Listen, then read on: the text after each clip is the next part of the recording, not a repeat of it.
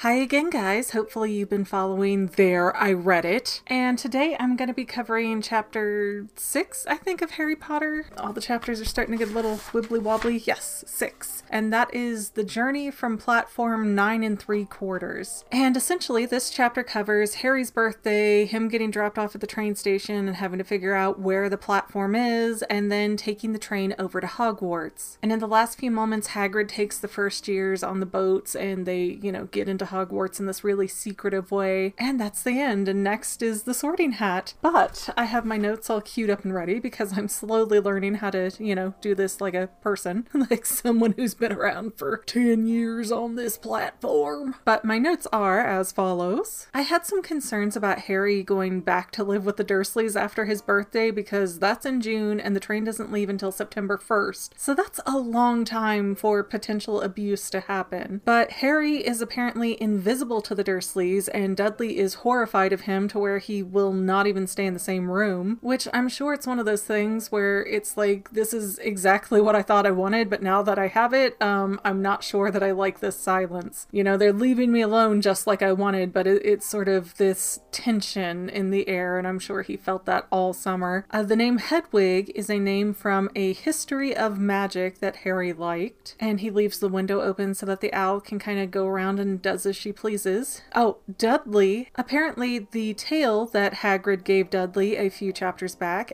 is still there, and they have to go to a hospital in London to get it removed. Again, I think that is so awful of Hagrid to do that, and I know Dudley's the bully, Dudley's like one of the lesser villains of the story, so he got what he deserved for picking on Harry for 10 years, but did he really? Because he didn't do anything to Hagrid. I don't even think he spoke up when Hagrid came into the little hut that they were in. So again, it makes me really confused why Hagrid would go after and attack a child because that child's father spoke back to Hagrid. It just seems awful. It just makes wizards feel like bullies. I'm still not over this. So Harry has to ask for a ride to get to the train station of King's Cross, and his uncle was like, well, we're going to the hospital anyways, so fine. And when they find out that his platform is 9 3/4, Vernon is very happy to show Harry that doesn't exist and then just take off and abandon him at the train station. And again, no, it doesn't show the Dursleys in a favorable way, but I don't know. I can just only fathom how horrified they must have been all summer with this kid and having this giant man. And I mean, of course, from their perspective, they kind of felt like they were protecting Harry from the magic, even though they weren't great to him. But I mean, if you really think about it, secrets divide families, okay? They do. They just like eat at people and they make you treat people differently because you know all the information, but they don't. And so to have all this secret about Harry's parents and who he is and where he's from and all that kind of thing, I could see where that would make a natural divide, especially when you're taking a kid that you never wanted. But I mean, then to have the magical world come and claim him against your will, but also say, here you go, you keep him for the rest of the summer. I mean, like I've said before, from the Dursleys' perspective, this book is a horror story. But luckily for Harry, even though he's been abandoned at the train station now, the Weasleys show up, and I thought it was interesting, Mrs. Weasley is described as plump several times, which of course in the movie she is not that way at all in my opinion. And when Harry finally goes to ask for help, Mrs. Weasley says, in regards to the platform, don't stop and don't be scared you'll crash into it, that's very important. But why would that be important? Is it just the confidence of knowing that you can get through? Is that what gets you through? Or if you're scared, does that keep you from getting through? Or I feel like there's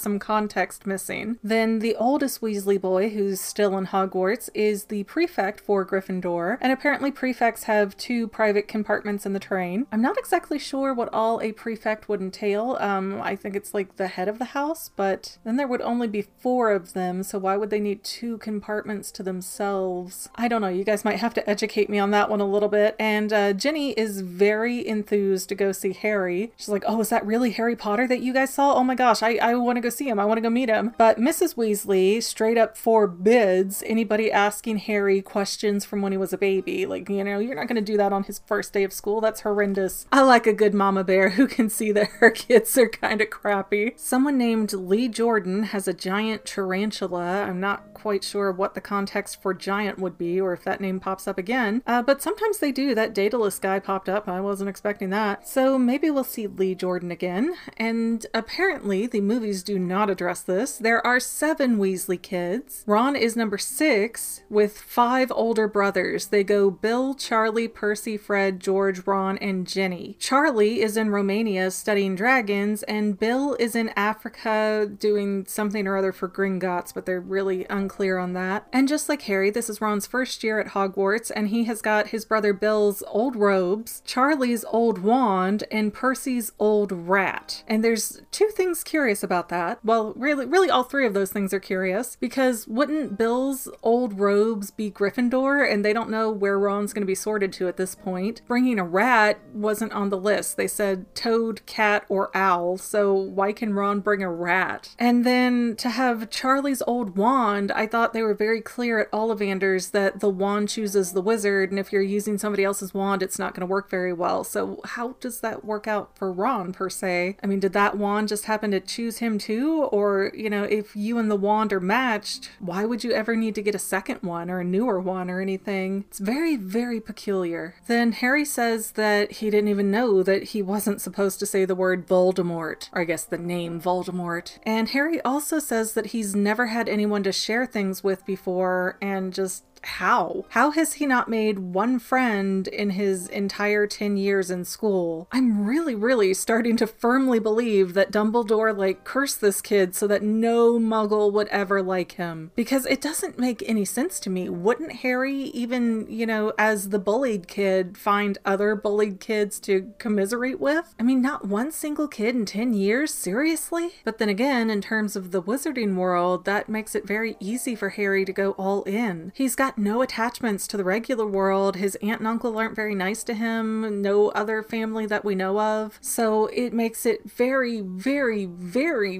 convenient so that Harry can just go off and be whatever kind of wizard Dumbledore decides. I really think he's up to something, and maybe not something that'll be extremely obvious, but I feel like something shady is going on here the more information I get about Harry's past. So then the chocolate frogs are being opened, and Ron is missing Agrippa and Ptolemy cards. And when Harry opens one, he gets the Dumbledore card, and it says that he defeated Grindelwald in 1945 with his partner, Nicholas Flamel. And that did stick out to me because I have heard the chatter over the years that Dumbledore is, you know, surprise, he's gay, we just never told you. And so to call that his partner, and there's no real context to it, it's like, I can kind of see where, yeah, okay, maybe that was kind of sprinkled in and just nobody picked up on it. Or they took it as partner, as in, you know, I teamed up with you so that we could thwart the bad guys, partner. Go, Team Venture! And the cards that Harry ends up getting are Dumbledore, Morgana, Hengist of Woodcroft, Alberic Grunnion, is that right? Cersei, Paracelsus? Who, my dyslexia is hating this chapter. Merlin and Cleodna,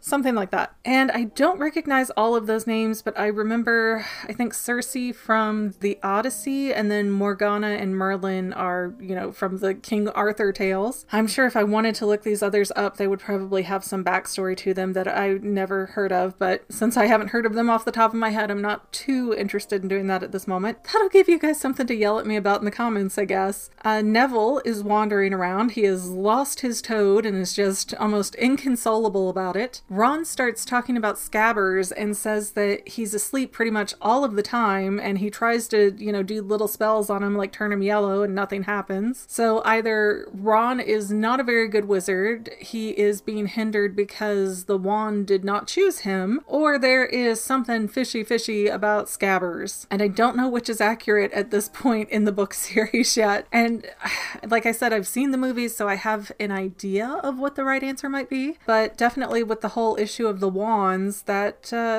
more than I knew before. So maybe that plays a part in things too. And then Hermione busts in with Ron and Harry, and she says that she wants Gryffindor as her #1 pick, but if not, Ravenclaw would be a good #2. Then after Neville and Hermione come through the train car, suddenly people start finding out that Harry Potter's on that section. So Malfoy Crabbe and Goyle, I think I said those right, they all come into the train car to kind of assert their dominance over Harry. Like, hey, you want to be friends with me, forget this Weasley riffraff, and I'm going to teach you the right things to do and the right people to know. And when Harry's like, nah, bro, not into it, you know, Malfoy kind of right there and then decides to turn on Harry. Fine, if you won't be my best friend, you will just have to be my best enemy. And then Goyle tries to steal the candy pile that Harry has amassed, and he ends up getting bit really badly by Scabbers. I guess they thought Scabbers was dead for a minute, but he was just back to being asleep. And then the train gets to its stop, and Hagrid's over there saying, hey, all the first years come over this way, we got some boats. And I wonder about that, because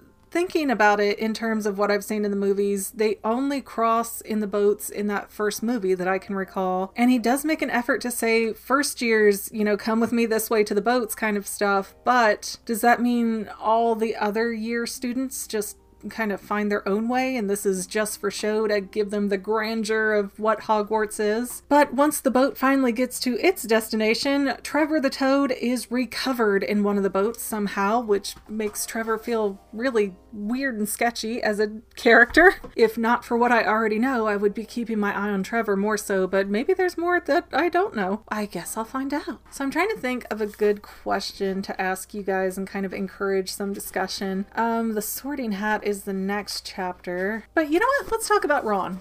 Let's talk about Ron since he's new this chapter. What do you think about the issues that I pulled up about Ron and his hand-me-down sort of wizarding start off to his school career? I mean, it's not robes for the house that he's going to get in as far as he knows. I mean, you really don't know where you're going to get sorted. Then he has a wand that is not his and a rat when that seems to not match up with the school policy. So do you think that any of that puts Ron at a particular disadvantage? Or secondary question, why do you think the school would allow Ron to have something like a rat if that is not on the approved list?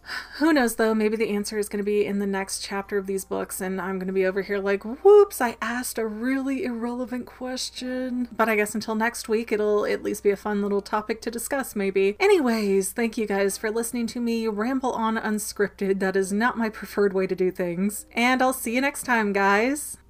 I had some concern about Harry. This